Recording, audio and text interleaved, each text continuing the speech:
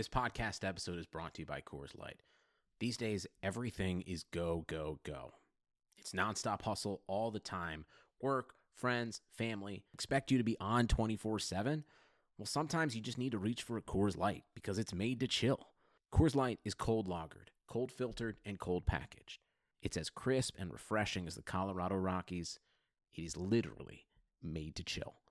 Coors Light is the one I choose when I need to unwind. So when you want to hit reset, reach for the beer that's made to chill. Get Coors Light in the new look delivered straight to your door with Drizzly or Instacart. Celebrate responsibly. Coors Brewing Company, Golden, Colorado. What up, Butterinos? This is a special feed drop for the Earbuds podcast. TE1 with Greg Olson, a podcast I have personally been working on and producing this summer. It's super fun. Greg Olson, if you fuck with football, is a fantasy football legend, borderline Hall of Famer, all-around great guy. We did a podcast for Blue Wire where he interviews a history of the tight end position, kind of chronicles its evolution from extra lineman to current NFL superstar. The conversations are great, including this one with Travis Kelce, current Super Bowl champion. Give it a listen. Subscribe to the show. Leave a 5-star review because you're a good fucking person. Enjoy.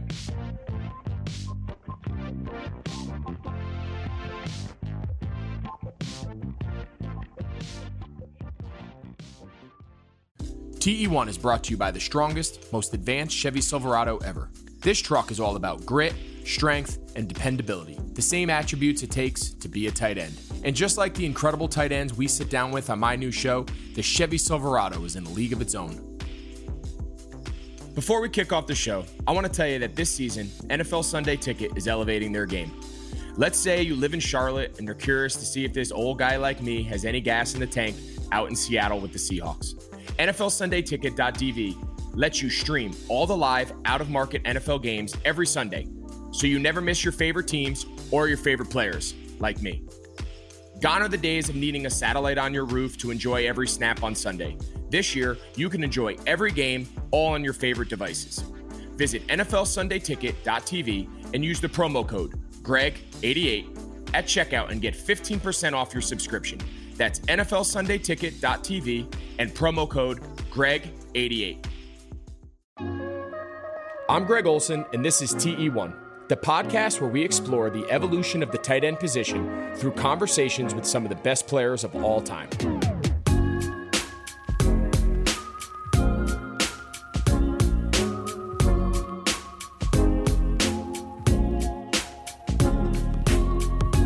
Hey everybody, what's up? Welcome back to TE1. I'm your host, Greg Olson, and today I'm going to be talking to Travis Kelce, the first team All-Pro, Pro Bowl, and most recently the 2019-20 Super Bowl champ of the Kansas City Chiefs.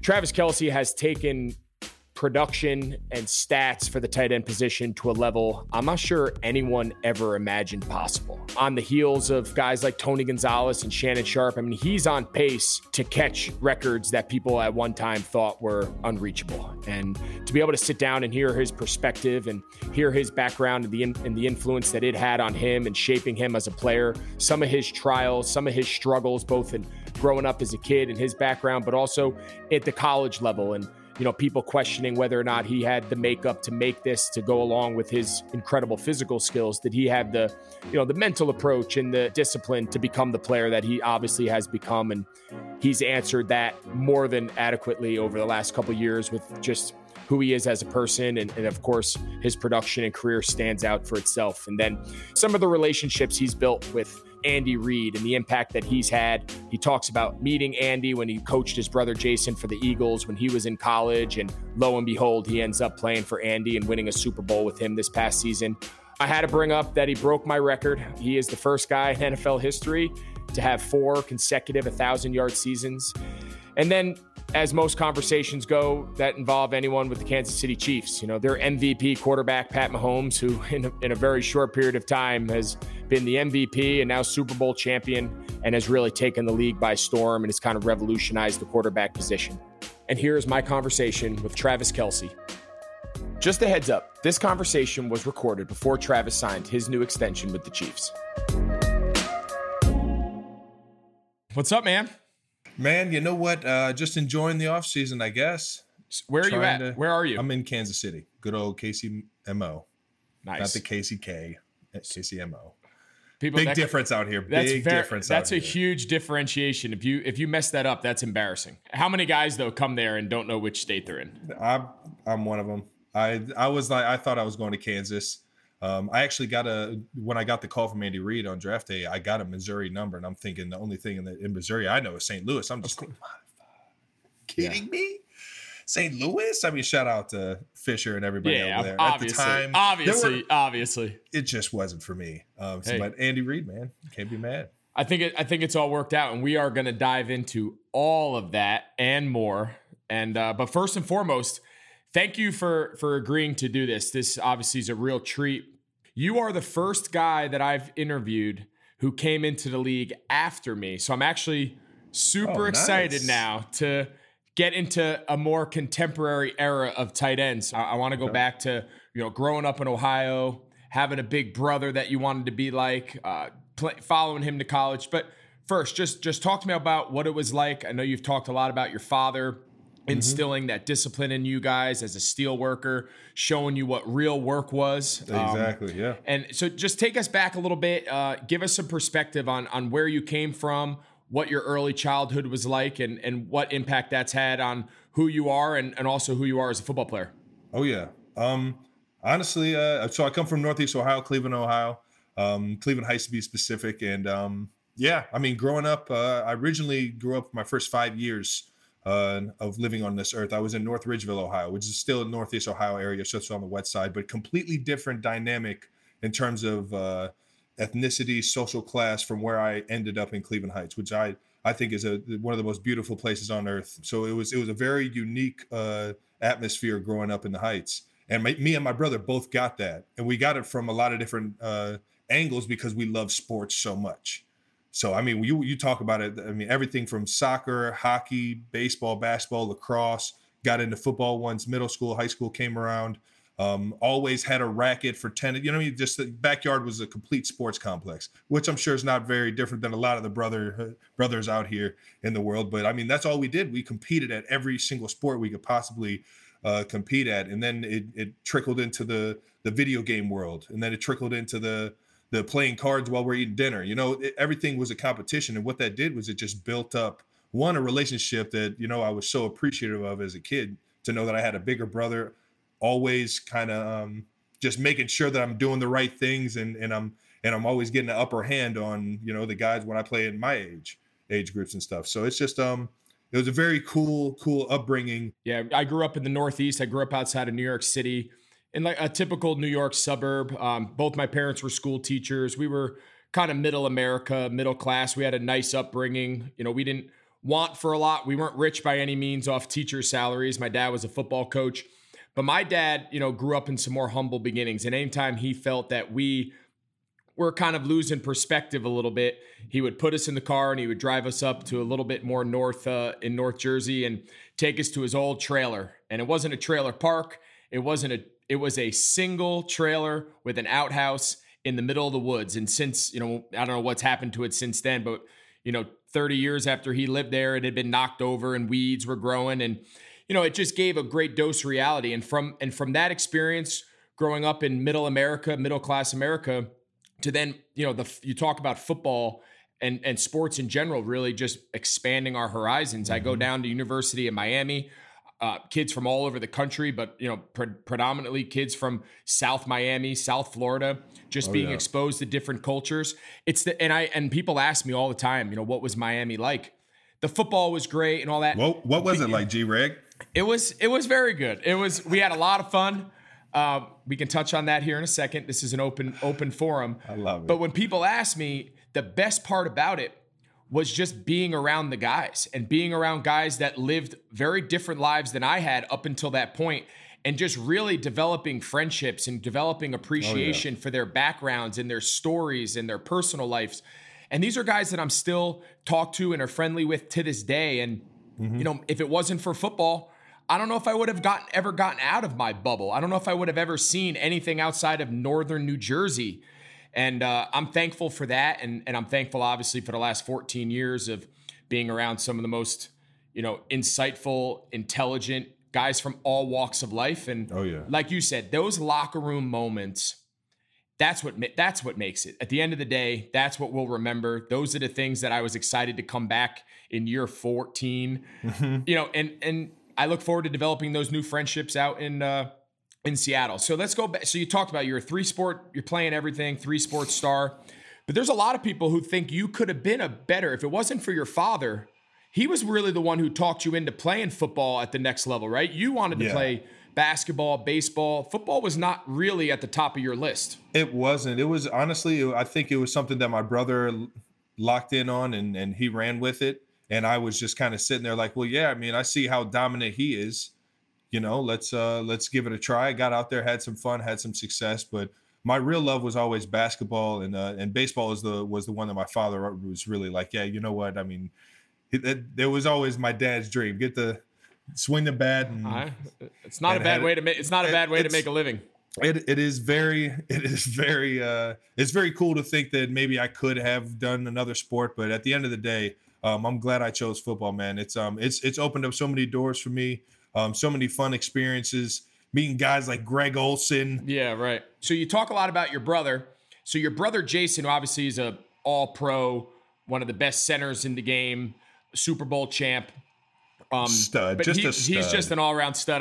I'll tell you what, we down at the Pro Bowl, humble brag. I was at the Pro Bowl with your brother, and we had the best time. Like that dude on the bus telling stories, just kind of shooting the shit. Dude, we had such a good time. I remember when me and you used to be around each other at Pro Bowls, and then the last couple of years, I haven't exactly held up my end of the bargain, but the Kelce brothers are pretty much always there. But now he played tight end. He's a center now, but he played tight end. Oh, yeah. But you were not a tight end. So he was a backer. He was a linebacker. He played a little running back, H-back type thing. He's just all around athlete trying to find his way on the field. You can tell when he plays center. The guy is unbelievably fast. He gets it, man. He gets it. He was he averaged nine yards a pop on handoffs. Well, who's tackling him? Shit. I don't know. So let me tell you. So I've talked to some of the greatest tight ends who have ever played in the last couple weeks. None of them played tight end when they were kids. And obviously you're no different. You were a quarterback really up until your first couple years in college. Yeah. Nobody ever dreams about being a tight end. We kind of all just sort of end up tight ends by default. It's crazy. Yeah. But you were a big-time quarterback, Division I quarterback, went to University of Cincinnati as a quarterback. Was that entire process of recruiting always driven with the idea of being a quarterback, or did some schools say, no, we have other plans for you? Like, how did that whole thing play out? Yeah, I feel like the majority of my offers were athlete. And as I talked to most of the college coaches, and this is similar for a lot of guys, it's not a very unique story by any means, because a lot of guys will go think, and the coaches will sit there and say, yeah, he wants to play cornerback, but yeah, he might be a better wide receiver, or vice versa. I was a quarterback, but I never threw the ball in high school. I was always just, you know what, I can get these 5 yards and just 5-yard them all the way down. I was a runner, so I just never developed the understanding of looking downfield at coverages and stuff like that through high school or my first couple of years at Cincinnati. So when I got to Cincinnati, it was just a wildcat. Well, once the wildcat became something, how do we get them on the field so that when we catch a team in our up-tempo stuff, we can just throw them into wildcat and they'll be stuck in a certain personnel or something like that. Getting real football talky here. Love it. Give it to them. Give it to them. And so they came out with this wildcat, and I started to transition into doing some tight end stuff.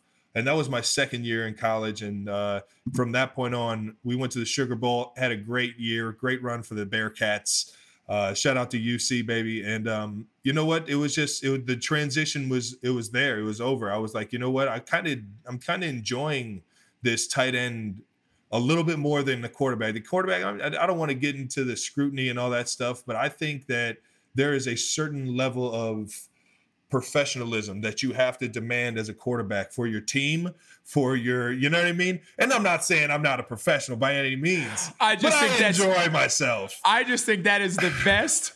That is the best self-awareness comment I've ever heard. I think You got to know yourself, man. and watching, oh my God, knowing you and getting to know you over the years, that self-awareness right there, I applaud you. And that is amazing. It was a little too much in my mind. I mean, I still have the hopes of the dreams that one day, I just might get to run a 2-minute drill somewhere. But I mean, we're going to fast forward a little bit and then we'll go back. I mean, in the NFL, we've seen you on third down line up in the shotgun. We've seen you hand the ball off zone read. We've seen you pull it and run I don't think we've seen you pull it and throw it, right? One time. Have you thrown it? One time, a little fake bubble screen. Okay. All right. Yeah, So, great story. We're playing against the Giants, and as Coach Reed's installing this play, he's it's basically spread the defense out, throw a bubble screen to me. I act like I'm running it, and then throw it down the middle to Tyreek. Big cover 2 team. We were hoping we'd get the safeties bite a little bit, and the safeties didn't bite at all. They didn't believe on the bubble screen at all, so they just they doubled Tyreek. Well, for whatever reason, I'm not going to say he did this on purpose, but for whatever reason, on the drawing, on the install, it's got a backside post. Why would it be there if he didn't give me if he didn't want me to progress? It's live. You know what I mean? Go through my progression. And it's just, you know what? I dream big. I'm like, all right, if I get this thing, Tyreek's not open, just peek over. And sure enough, I peek over to Demarcus Robinson's scot-free, just rolling down the other numbers. And I give it a good crow hop, a little base outfield, little crow hop, and chuck it about 50 yards, 60 yards downfield. And, got picked. But we can leave that part. Yeah. The rest of the story was money. When I tell you I was a big league QB, Greg, I'm talking about I made it. Buddy, can you imagine how legendary that would have been? Man, Coach. They don't throw me bubble screens. So like you and Kittle, like all you guys that are so like crafty after the catch. I always did like 95% of my work before I got the ball. And then after I caught the ball, it was just like survive. So they don't throw me bubble screens, so I can only imagine how exciting that must be to catch a bubble screen as a tight end. You get the numbers. Anybody can run a bubble screen now. We've thrown them to the fullbacks and everything like that. You can get a good bubble screen. You catch the numbers on one of these run pass options. That's true. We're gonna do some of that in Seattle. We did a lot of it with Cam, but we're gonna do more with Russ now. So, well, that's a good story. And now people know that this isn't just by accident. Andy Reid's not just laying up at night saying, I might put Travis Kelce at quarterback. That's what you were in high school, and that's what you were your first couple years and the story I've heard, and you can confirm or deny. So Tony Pike. Tony Pike was a very brief teammate of mine. So I got traded to Carolina in 2011, and you were like 7 years old. So I was just making the transition. You were on my wall in my dorm room. We're going to talk about that. Hold that thought. So 2011, I got traded to Carolina. And the rule then was, because we were in the lockout, if you got a new contract, you were not eligible to practice for the first 5 days of training camp. It was amazing. I highly recommend it. Wow. So there was like 15 of us who weren't allowed to practice for whatever the reason. And Tony Pike was one of them. He had just gotten signed by the Panthers. So the poor guy, and every time I hear his name, this is the story I think of. I would drag him out on the practice field before we would go out there and make him, and we would throw balls and work out. And the poor guy one day, after a couple days, threw a ball, and the poor guy tore something in his shoulder on air and never played again. And for that whole preseason, everybody was like, they're like, that's nuts. You ruined Tony Pike's career. And I'm like, I felt so bad. The poor guy was just throwing balls on air. You can't blame that on you. Can't blame that on you. He beat you out. If you beat him out, are you the tight end you are today? No, I don't think so. I think I'm breaking records behind in the pocket, man. Honestly, I think I had a cannon. So all Chief fans out there need to take a minute to thank Tony Pike TP for beating you out for the starting quarterback at the University of Cincinnati, or else you are not Pro Bowl, All-Pro Travis Kelce. And you know what's funny that you say that is that he was the big pocket passer. I was the wildcat. I was the runner. I came in for him. We were like a little dual threat combo there. But yeah, no, that he slowly just transitioned me. Him and Zach Collaros, another Big East goon, Just won the Grey Cup up in Canada. Shout out to Zach Laris. Got a lot of shout outs today. Buddy, you're killing the shout out game. Keep it going. Gosh. This is your forum. Whoever you want to shout out, whoever you want to touch on, this is your canvas, buddy. Go and paint. I put on way too much deodorant. Shout out to Old Spice. I'm breathing in the fumes of my deodorant. Well, you're wearing, I wish people could see you. They're not going to see you, but I can see you. You want to see my dress? That tank top is unbelievable. It was hot out today, man. It's getting hot out here in Kansas City, man. It's been raining a lot the past couple of weeks, and I feel like that humidity is just rising on you. Brutal. You get about 10 routes in, and you're like, whoa. I feel like I almost died today. So back to the conversation. I'm gonna try to keep it on track. So coming out of high school, I had an older brother who was one grade ahead of me, played quarterback, and went to the University of Notre Dame. Mm-hmm. In my heart, I wanted to go to Miami. I wanted to do, similar to like you touched on, I wanted to go play with my big brother. We had always played together through high school growing up. I originally signed with the University of Notre Dame, went there for a summer, and shortly after that realized we had to go our separate ways. He went to Virginia. I transferred and obviously finished my career at Miami. You also took the path where you had a lot of other options, a lot of other schools who wanted you, but you also said, I'm going to go play. Jason was at Cincinnati, few years older than you. Take us through that process. Like, how important was it for you, your family? Because I know firsthand, there's a lot of pressure to follow in the footsteps for the family. It gives your family one spot to go to see both the boys, or to go see both of us. It gives one team for everyone to cheer for. It's just and on top of that, it gives me somebody I can relate to out here in the world.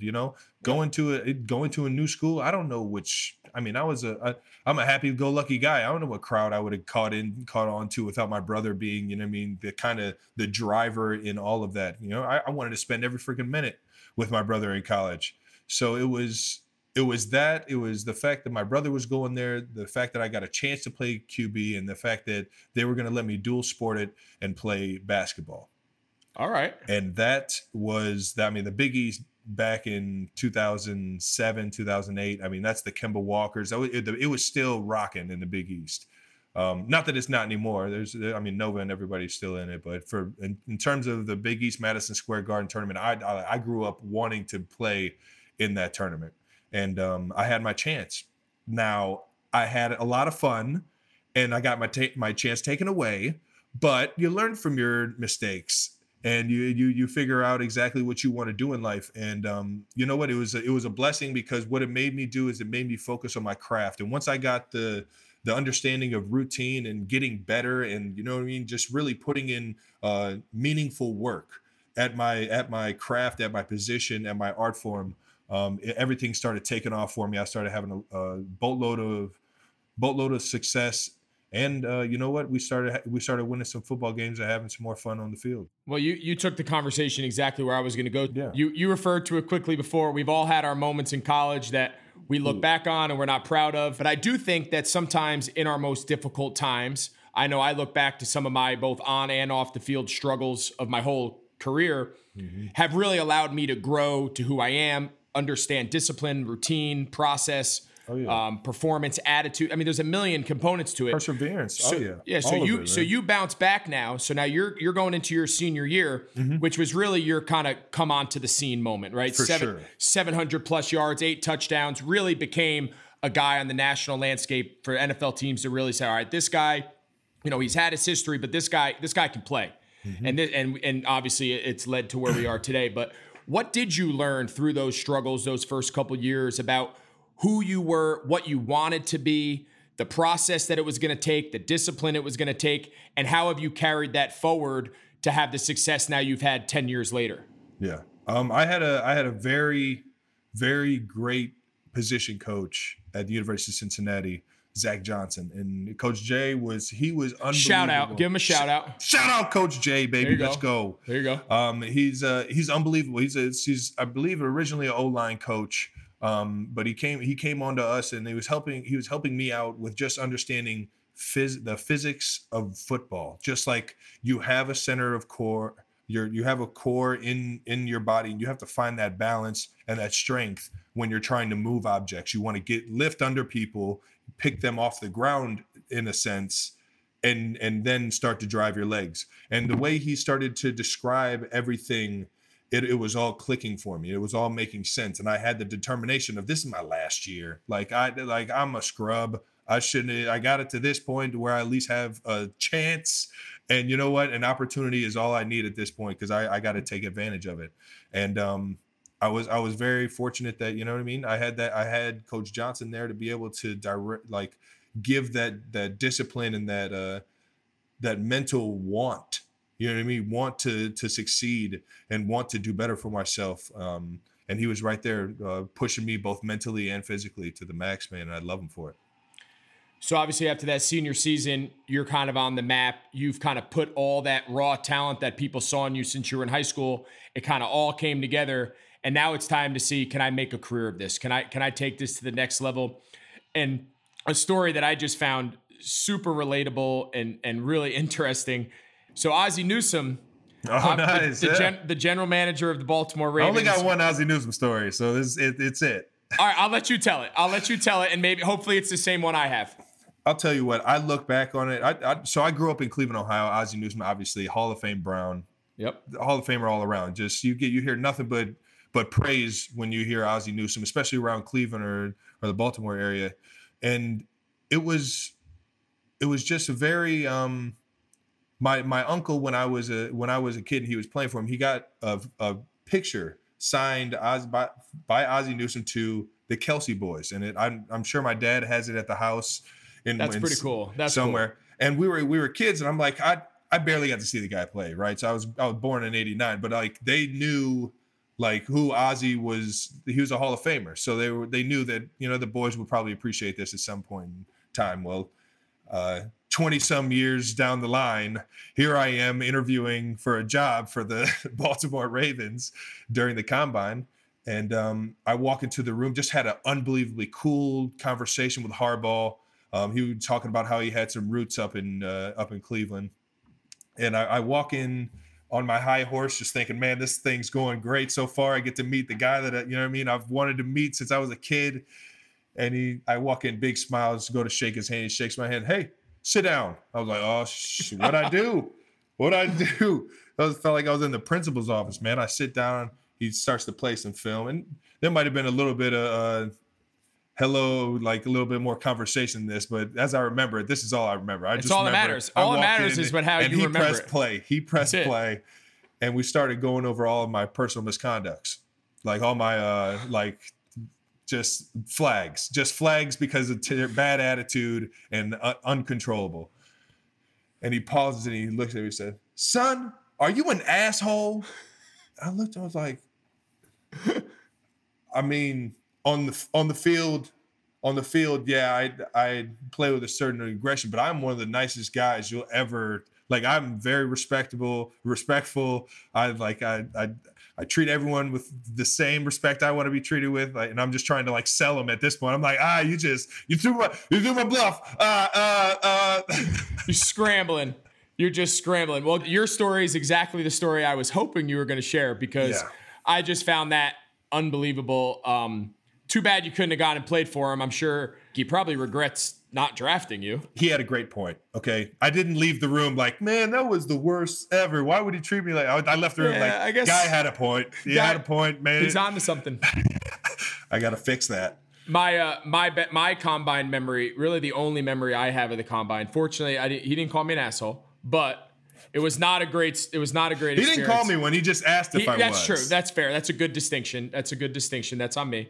So I walk into the Jets. So at the time, Mangini's the head coach. So I walk in, and we're walking in. You feel like you're the king shit. You're shaking hands and kissing babies. So there's like 25 guys in this room, right? Uh-huh. And you have a 10-minute conversation. For anybody who hasn't been to the combine, obviously, you go from like room to room. It's like speed dating, and you meet everybody. So I walk in and I shake his hand. He introduces himself, and I go around and shake 20 people's hands, and I sit down.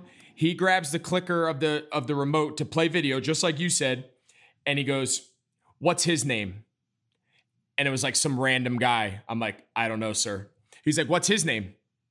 I don't know. He went like 5 or 6 people, and I didn't have a clue. And he goes, "What's my name?" I said, "Oh, you're Coach Mangini." He goes, You don't really, not much paying attention for detail, huh? He could have put on me scoring 25 touchdowns on that film. It didn't matter. I was broken. I walked out of that room in a sweat, and I was like, there's no chance in hell the Jets draft me. Man. They did not draft me. They drafted Darrelle Revis. Goes to show how much they know. But buddy, once something like that happens, you're done. There's no coming back. Mentally, you're under the table. I feel like during the draft, like these guys have a secret, like it's kind of pleasuring for them to see guys just start squirming in their seat. Like, no question. Like who's going to handle the pressure here? It's exhausting. Well, we take comfort to know we've all had one of those moments. But yours to me is the best. There's something about a Hall of Fame tight end GM. Now looking back on hindsight, and now that it's you and you've had the career and you're probably going to break every record he ever had. Oh, man. We're going to take a quick break, so make sure you stay tuned for more from TE1. TE1 is brought to you by the strongest, most advanced Chevy Silverado ever. On TE1, we set out to discover what makes a top tight end and what it takes to be the best. One thing that I have learned is to be on top, you've got to work harder and be willing to advance and adapt your game. That forward thinking is what has helped Tony Gonzalez, Travis Kelce, and all the other amazing tight ends that I have interviewed be ahead of the game. These guys are strong, they're dependable. They come through when most people would give up. It takes grit, determination, and these legends aren't afraid to get their hands dirty.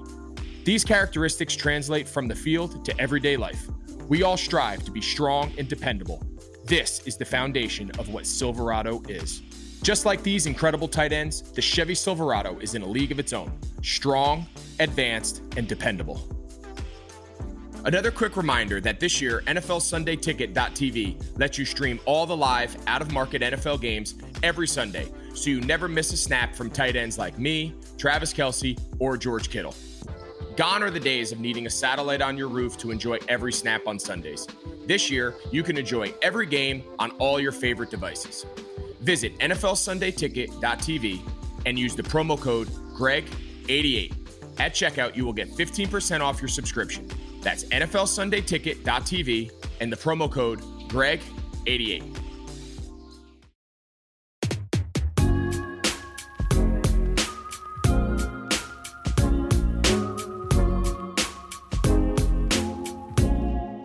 All right, so let's fast forward. So obviously, you do not get taken by the Baltimore Ravens. You get drafted by the Chiefs. Mm-hmm. Third round pick, 2013. Andy Reid is just coming in. Andy Reid has talked a lot in the past, especially leading up to the Super Bowl and even before that, about how he had a lot of confidence in you because he got to know you when your brother was in Philly with him. So when you would go visit your brother, like, were you meeting Andy Reid at practice? Were you around the facility? Like, what was that relationship with Andy Reid before he was your coach? I think it was, it kind of, as I started meeting everybody around the facility, just being the little brother in the facility, I kind of, I don't know, everyone just started kind of letting Andy know, like, he's a good dude. Yeah. He's got a little temper problem on the field. He's a good dude. And then I finally got to meet him because his son played at Temple. Okay. So when Temple would join the Big East my senior year, we played actually at Lincoln Financial. Right. Yep. So as we're playing, I'm leaving. I'm going to say goodbye to my brother in the tunnel, and he introduces me to Coach Reid, and I'm like starstruck at this point. I'm like, the Walrus! Oh shit! It's Andy Reid. So I shake his hand. We start talking about football a little bit, and after that, it was I didn't hear from him at all, like during like the combine and anything like that. So it was. I guess we had one of the meetings that you just were mentioning. Nothing drastic, drastic. Just wanted to know general football stuff, but being able to be under Coach Reid has been such a blessing. And I mean, he started off as he's an offensive guru, and he started off at Green Bay, I believe, in the tight end room. At one point in time, he definitely was the tight ends coach. Then he went to QB coach, and then he went on from there to end up getting the head coaching job in Philly. But he's had so much to do with the progression of like how mentally I don't know, how mentally strong you have to be at the tight end position. The first thing he said, I need you every single play. I need you out there. I need you. Like, he's demanded like certain things that have done so much for my career to be able to get the snaps, to be able to grow as a player. And the fact that he has that offensive mind, the old BYU, you know what I mean, right guard coming through the lane on power, you know, just that old school mentality. It's one up front. He demands that toughness out of all of his players. And I've been fortunate, I mean, not only to learn mentally from everything he installs. I mean, I'm listening to when he's installing plays for the running backs, the wide receivers. You know what I mean? Just, you never know. You never know with Coach Reid. He puts guys everywhere. So I just so grateful to be able to grow under his offense and play for his team, man. Yeah, when you guys come in for a Wednesday, you know, so Wednesday's like the first and second down. For those listening, Wednesday, you have Monday, you come in, watch tape from the game before. Tuesday we'll have off. And then Wednesday is really the first big install, especially with the passing game. So like when you come in and you sit in that first meeting in the morning, like, is there an excitement level that this week there could be something brand new? Oh, yeah. Like, you never know what you're going to be asked to do. That's got to be super exciting. And for a guy like Andy Reid, who's kind of has that reputation of he's just going to draw stuff on the board, he's going to kind of spitball until he kind of formulates his game plan, to be one of his main weapons, that's got to be super exciting coming in and saying, I wonder what they have in store this week. Like I said, I've been so fortunate. I mean, he's put a lot of trust in a lot of guys on the team, but I'm not saying any more than myself, but I mean, I'm just thankful for how much trust he's given me in this offense to be able to run these kind of routes that typically aren't ran by, you know, tight ends split out. And on the flip side, I have a lot to appreciate for Andy Heck. Not as much Andy Reid, but Andy Heck's the run game coordinator, and I mean him and Eric Bieniemy in terms of making sure that the strength of the run game matches the strengths of the blockers, the people around him, splitting it out, knowing that I'm split out, running a lot more routes out there. Splitting me out isn't just an indicator to pass. Now it's an indicator to they might run it or run the pass option out of it. So just being able to understand creatively where the coaches are going with it, you can get excited every single week about that. Yeah. I mean, especially if they're dialing up stuff to where you're putting up crazy numbers every week, you know? Oh man, there's it's nothing fun. better. There's nothing fun, better than like being in that role where you just know, and each week it's like, give me more, challenge me more. What else can we do? And you're watching other guys, you're stealing stuff. I had a routine every Thursday. I would put on back in the day, Gonzalez, Witten, you know, the guys that were the most productive that week. I would be like, all right, I'm going to go back. So every Thursday before I'd leave the facility, I'd go back and look, and you know, and then the next day you're like begging the coach, like, we need to run like that. And then sometimes they're honest and you're like, well, Kelsey runs that route really good. You ain't running that. And I'm like, you're right. Stop. You're right. No, I'm being serious. But like I would try to scavenge the whole thing. And our coaches were really open-minded. When we were rolling, they had a lot of trust in Cam and I that we would kind of have some freestyle ability and whatnot. But I remember when we were rolling those best years and when I had my best years, Wednesday's install was like my favorite day of the week. Because you knew a big part of it was going to be for you. For sure. First and second down. And then, you know, obviously on third, we'd get a lot too. But, you know, you knew that a big part of the offense was going to run through you. It was just a matter of how they were going to do it this week. Get your cup of Joe, put your seatbelt on, and get pumped up. See what happens. It's fun. It's fun, especially in the. The passing game has evolved so much just in terms of having big guys singled up. Yep. Whenever I mean, we got crazy weapons. So whenever he's dialing up plays for these the front side, whenever I'm singled up on the backside, that where I'm kind of like on the backside check down maybe or something like that. I'm just like, just throw a little option on the back there, Andy. You know, just throw a little. I mean, he's going to be coming back to me with almost a sense of urgency, anyways. Might as well, you know, have a throw for him, not just run around. I'm a big time backside of the route. I'm just throw a little option on the backside there. I love being backside by myself. I want everyone else to get out of the way. I hate when guys are in the way and all that. Just you guys go on that side. You run your 3-man concept, and I'll be back here by myself. Just don't send anybody over here. Man. Now, when you bring that to him, is he pretty receptive? Like, you've probably earned his trust that now. I don't think it's ever like really like it's never like changed that week. Okay. Like it might go down the road. He might let's give it a try right here. But he's like, I got this. I'll make the plays. You run the routes. Yeah, I don't think that's throw probably it at him too much. I think that's probably fair. Yeah. I think his track record is pretty good. So 2013, your rookie year, I know you had a knee injury, kind of were slow out of the gates. And then 2014 and beyond, you arguably have the greatest stretch of tight end production in NFL history. I mean, starting at 14. And before we dive into that, because I have a trivia question for you, but before we get into that, Alex Smith. Smitty. So you play 4 of your, 4 all-pro level years with Alex Smith. And it's 17, they draft Mahomes, but Alex still plays. Has his best year.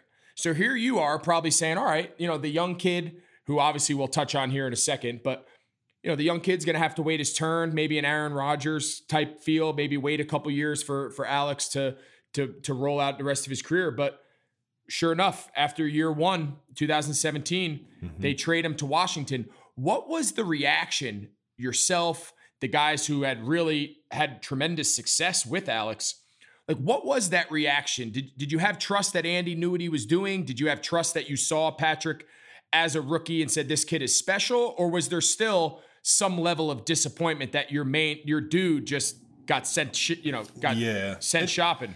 And it was, and I think, I don't know. I think a little bit has to do with it being, you have so much appreciation for a guy that does it right every single day, every single time. He's never, he's always in it for the team.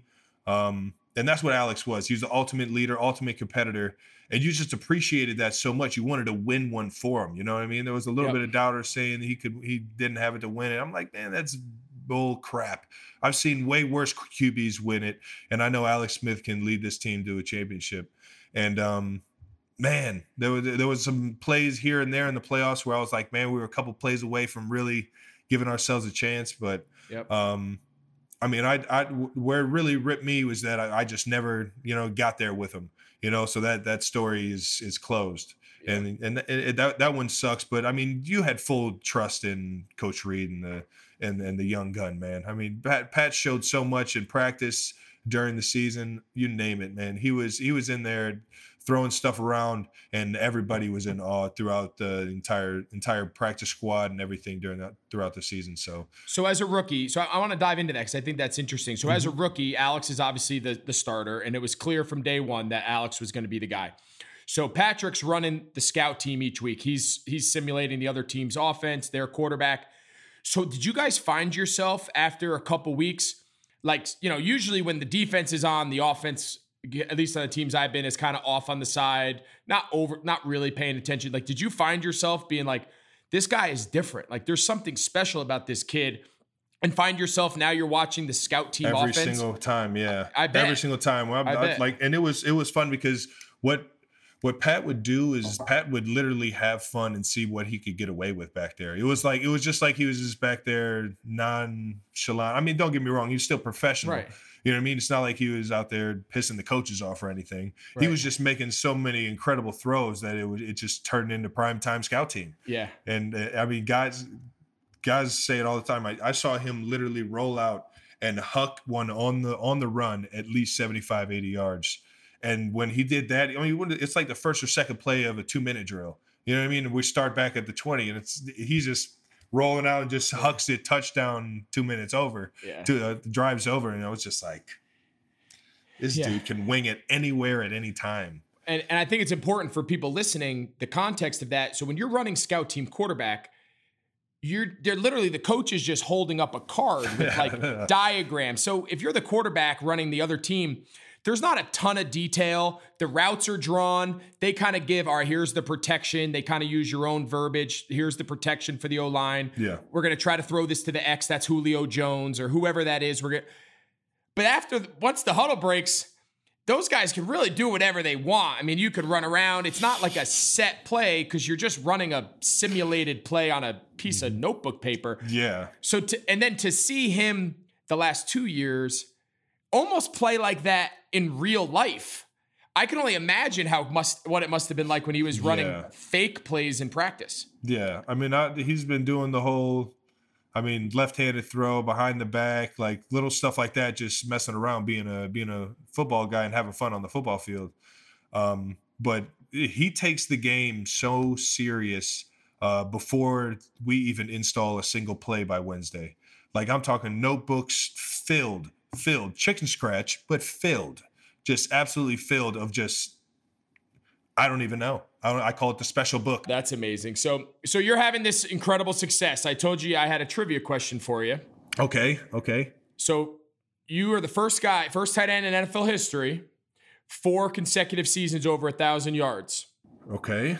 Who were you tied with and then eventually broke? Who was the record holder? Just in case anybody wants to know. I feel like he's a New York kid. Who is he, man? I don't know. I mean, it's not important. In college, I remember he transferred from Notre Dame to Miami. You're close. Dude. You're close. Are you kidding me? As soon as you hit that mark, I was like, oh, I got a chance to break that one. I got a chance. I thought I was going to get 4-2, and then my season broke along with my foot. But I remember texting with you that night, and I mean this genuinely. Like I was joking around about that, but I remember genuinely, like, that was something that when I got my third year in 2016, 2015 we went to the Super Bowl. Then obviously there was that letdown from losing it, and then that was like a big motivation for me to like hold that level. And there was talk that no one had done 3. Yeah. Getting that third one, like, it represented everything that I had tried to have my career emulate, right? Consistency, be productive, be reliable. I was never the flashiest, but like, just try to be the guy that was there every day. And then I remember when you got your third in 2018, I was like, you know what? Like, I had watched you so much. You were one of the handful of guys that every Thursday I would put on all their targets and just see like what he was doing. And the reality is you were doing stuff in the passing game that no one else was really doing. Other guys were productive. Mm-hmm. There was production, but they weren't running the routes you were and the shakes, in the red zone, really sitting on that foot and crossing face on those. Most tight ends weren't running routes like you. And I remember I was like, you know what?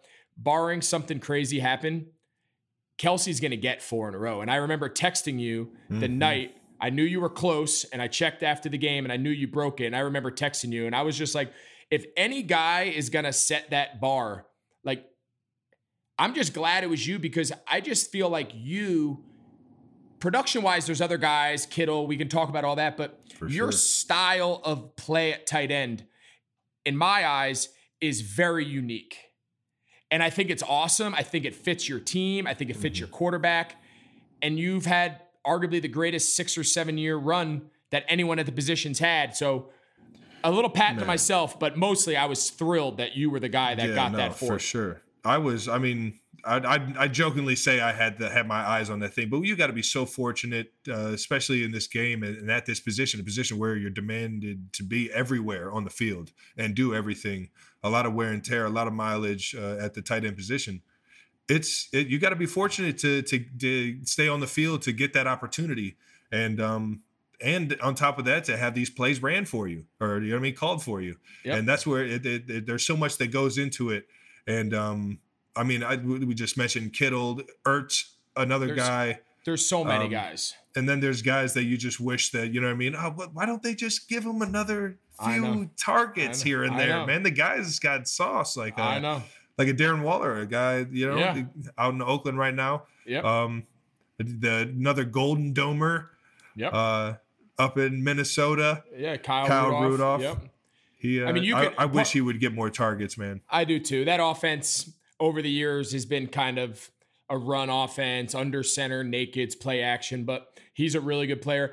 I think, and again, I'm probably biased because this is the era that we're all playing in, but in talking with, even a lot of the old Hall of Fame legendary guys that I've had a chance to talk to over the last couple of weeks, they were kind of isolated, unique animals in their day, right?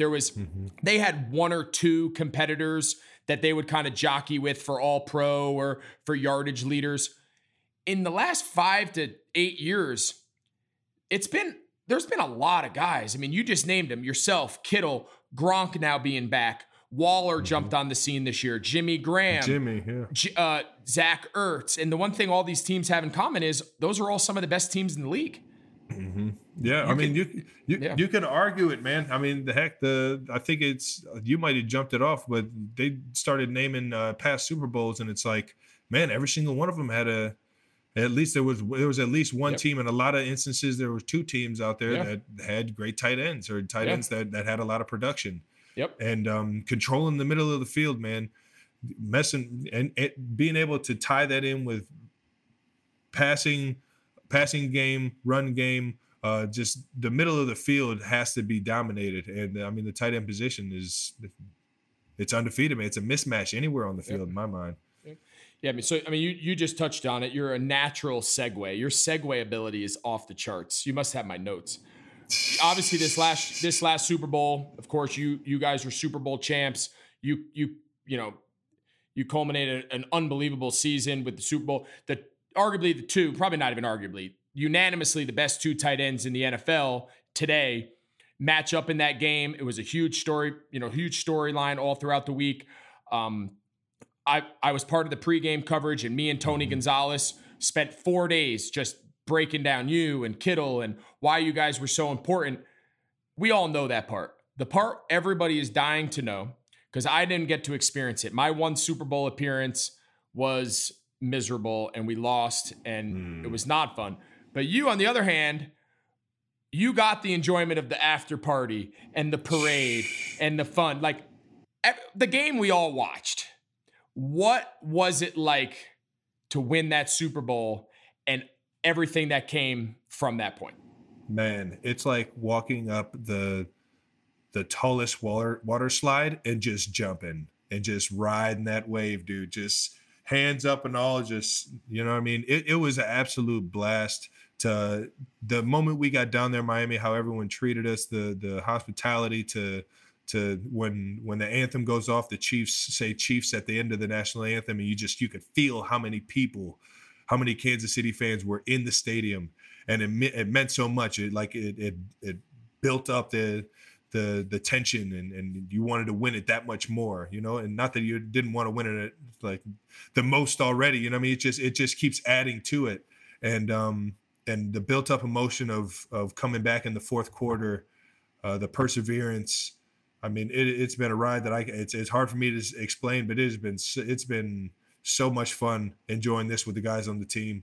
The locker room after that Super Bowl is something that I'll always remember, man. I saw a couple of the guys dancing with their kids in the locker room. Like, man, these are moments these kids will, you know what I mean, cherish forever, man. It's awesome. I'm not gonna lie, I was jealous. I'll be honest. I'm a man. I'm a man of my word, and I'm honest. I was a little bit of hating. I got my one crack at it up till this point. There's always this year, but I got my one crack at it, and we had an all-time season back in 15. I mean, we were 17 and 1. Man. 15-1 in the regular season. We had beaten the Seahawks, then we had beaten the Cardinals, two of the top teams.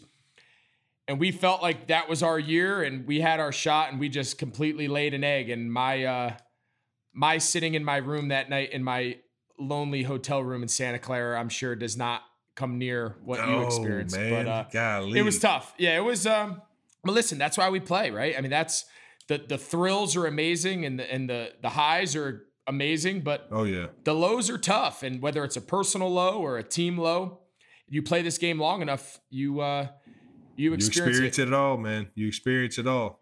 God, I remember the year before Pat came in. So Alex's last year, and this one really grinds me talking about Alex Smith, is that we're playing Tennessee, and Tennessee comes into the house, and we go up 21-0. I have a touchdown like 100 yards in the first quarter or like first half, and we're rolling these dudes. A 2-minute drill at the end of the first half, I get smoked, like knocked out. I felt like Mike Tyson came out of left field and just hammered me. Like I wake up, I'm getting out of I was getting looked at by a machine, an X-ray or something, MRI. I don't know why I missed the MRI, but either way. So I was getting out of the MRI, and I was like, oh shit, what's the score of the game? Because it's the second half and everything. We were up 21, and now we're down 3. It's 24-21, and I'm like, oh my gosh, like how did it even get here? I know. I uncontrolled, just couldn't control it. I'm sitting there antsy in my seat, just trying to, hope that Alex has this last drive for a touchdown in him. Those are helpless feelings, man. Those are helpless feelings. Good old football. So I'm doing some of the stuff for Fox. You're getting ready to play in the game. I was doing some TV stuff, and me and Tony Gonzalez, obviously, and Gronk, they had us talk about you and Kittle a lot, and comparing and contrasting. And I know everyone knows back in 2018, you guys kind of jockeyed back and forth for the all-time receptions title. But the thing I'm more curious about, like hearing Tony Gonzalez, a Chiefs legend, someone that I'm sure right when you got drafted there, you knew you were kind of falling, and every record you were going for, there was no more gold standard at the position across the league. But this is a guy that shared your uniform and is in your franchise record books. Oh yeah. Like, how aware of that were you? Because I know when I got drafted when I got drafted to Chicago, Mike Ditka was like a legend. He hung over everything with the franchise, but he played in 1961, right? So like it was a long time ago, but he still casted a really large shadow. But Tony was still playing. I mean, he was still playing at a high level just in Atlanta. Like, how aware were you when you got drafted? Like, I got the last time they saw a big time guy at this position, they arguably saw the greatest player who's ever played. Ever put it on. Dude, when I tell you, I had never even thought I would, from the get-go, I get drafted, I'm 23, I missed my first year, I'm 24 before I played my first game. So in my mind, I'm already, Tony got in the league when he was like 20 or something. Like, it was something crazy, like young. It's probably you. You were probably 19 when you got in the league. 19 and a half. You guys one and done in college. You know how it goes. Right. So I'm 5 years back. I'm like, at least I'm 3 to 4 years behind schedule already. So I'm like, there's no chance for me to even catch this guy. Let me just be the greatest I could be now. You know what I mean? But if I'm going to wear the same uniform, I got to learn from this dude. I got to figure out, why is he this great? What makes him this great? So I went out and I went straight to the film room my first or second week in. And I got from 2002 from 2003 to 2008 or 9, all Tony Gonzalez film, all tape. And I'll tell you what, it was a pleasure watching Priest Holmes and Larry Johnson as a dual threat. Those were some dudes right there. Those are good names. Yep. Those were fun. Shout out to those guys. Shout out. So we're setting an all-time podcast record for shout outs. I got so many left. I love it. We're not done yet. Keep going. But so I'm watching all this film and I'm like, man, this guy's like a machine. Like, he has to be doing this all the time. So when I went to go talk to him and pick his brain about it, he everything he was talking about wasn't even what was really on the field. It was all the work that he did in practice, and it was like, as a professional, I had to change how I even looked at being an NFL player.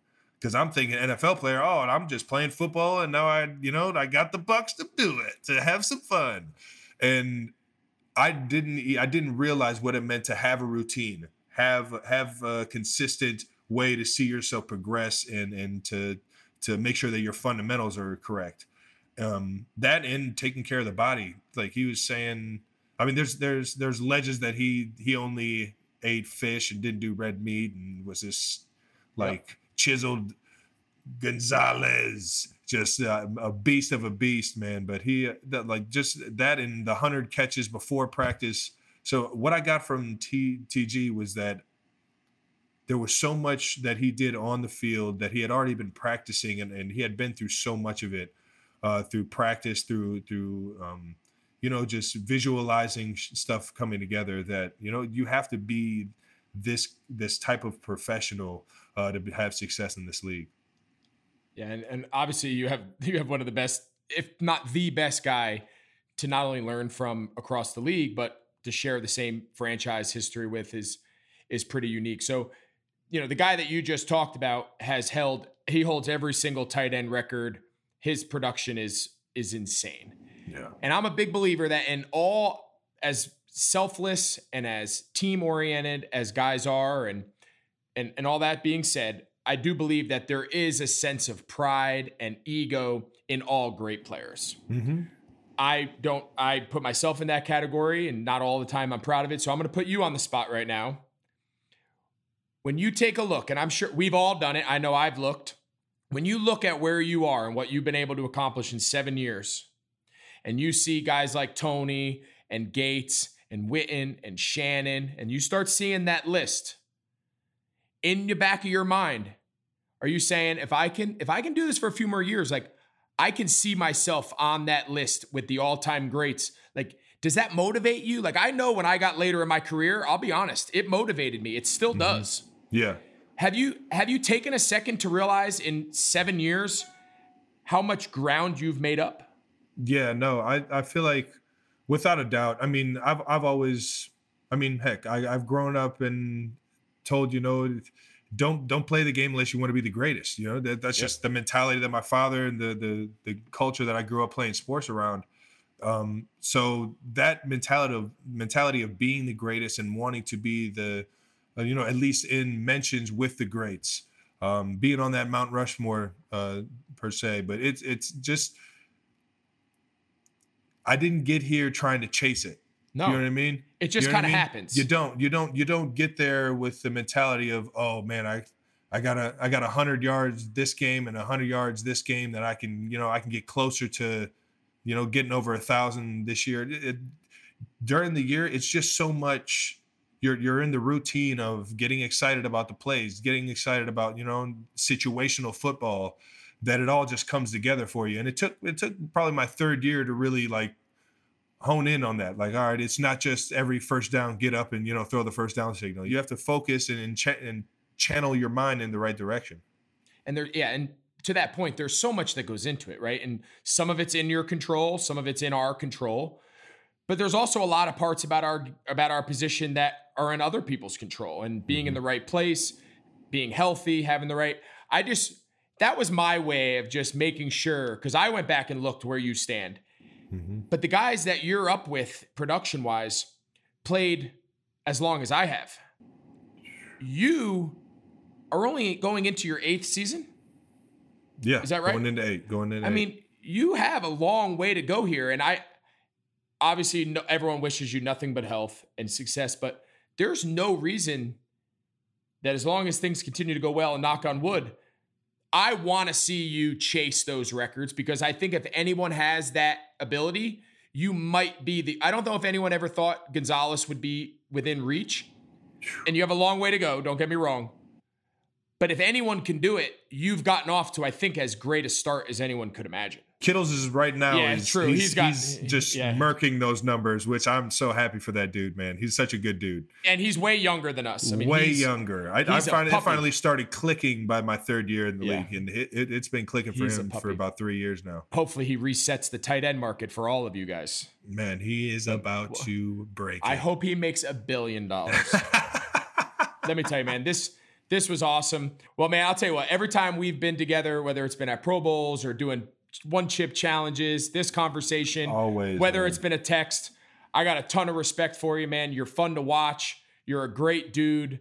I've always enjoyed being around you, watching you, texting with you, chatting with you, and for you to come on and be a part of this story, the story of the evolution of the tight end, who you've now, brought it to a level that I don't know anyone really ever could have imagined, has been really cool for me. And I hope you enjoyed it. And I think everyone's going to really enjoy having your perspective as we kind of lay out this history of the position. Definitely, man. I appreciate you doing this, man. Getting everybody a little educated on the tight end world, man. It's a tight-knit family, baby. You're always one of the greatest in my mind, man. Thanks, You're bro. Always, forever. I appreciate it, buddy. It's good talking to you. Stay safe, and I'm sure we'll cross paths this season. All right, G-Reg. See you, buddy. So as we've entered this modern NFL landscape, the personalities of these tight ends have really come out. And Travis Kelce's got to be at the top of that list. He's a fun guy. He loves life. He loves to live it to its fullest. And as good of a player he is, he's as fun and as energetic and as good of a guy. He's somebody I've enjoyed getting to know over the years as our careers have overlapped. I've loved watching him from afar, and that was as fun a conversation as we've had during this entire series.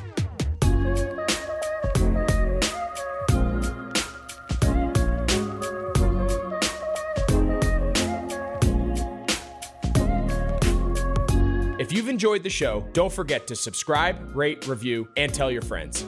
Next episode, I'll be talking to George Kittle, so be sure to listen in. TE1 is a Blue Wire podcast.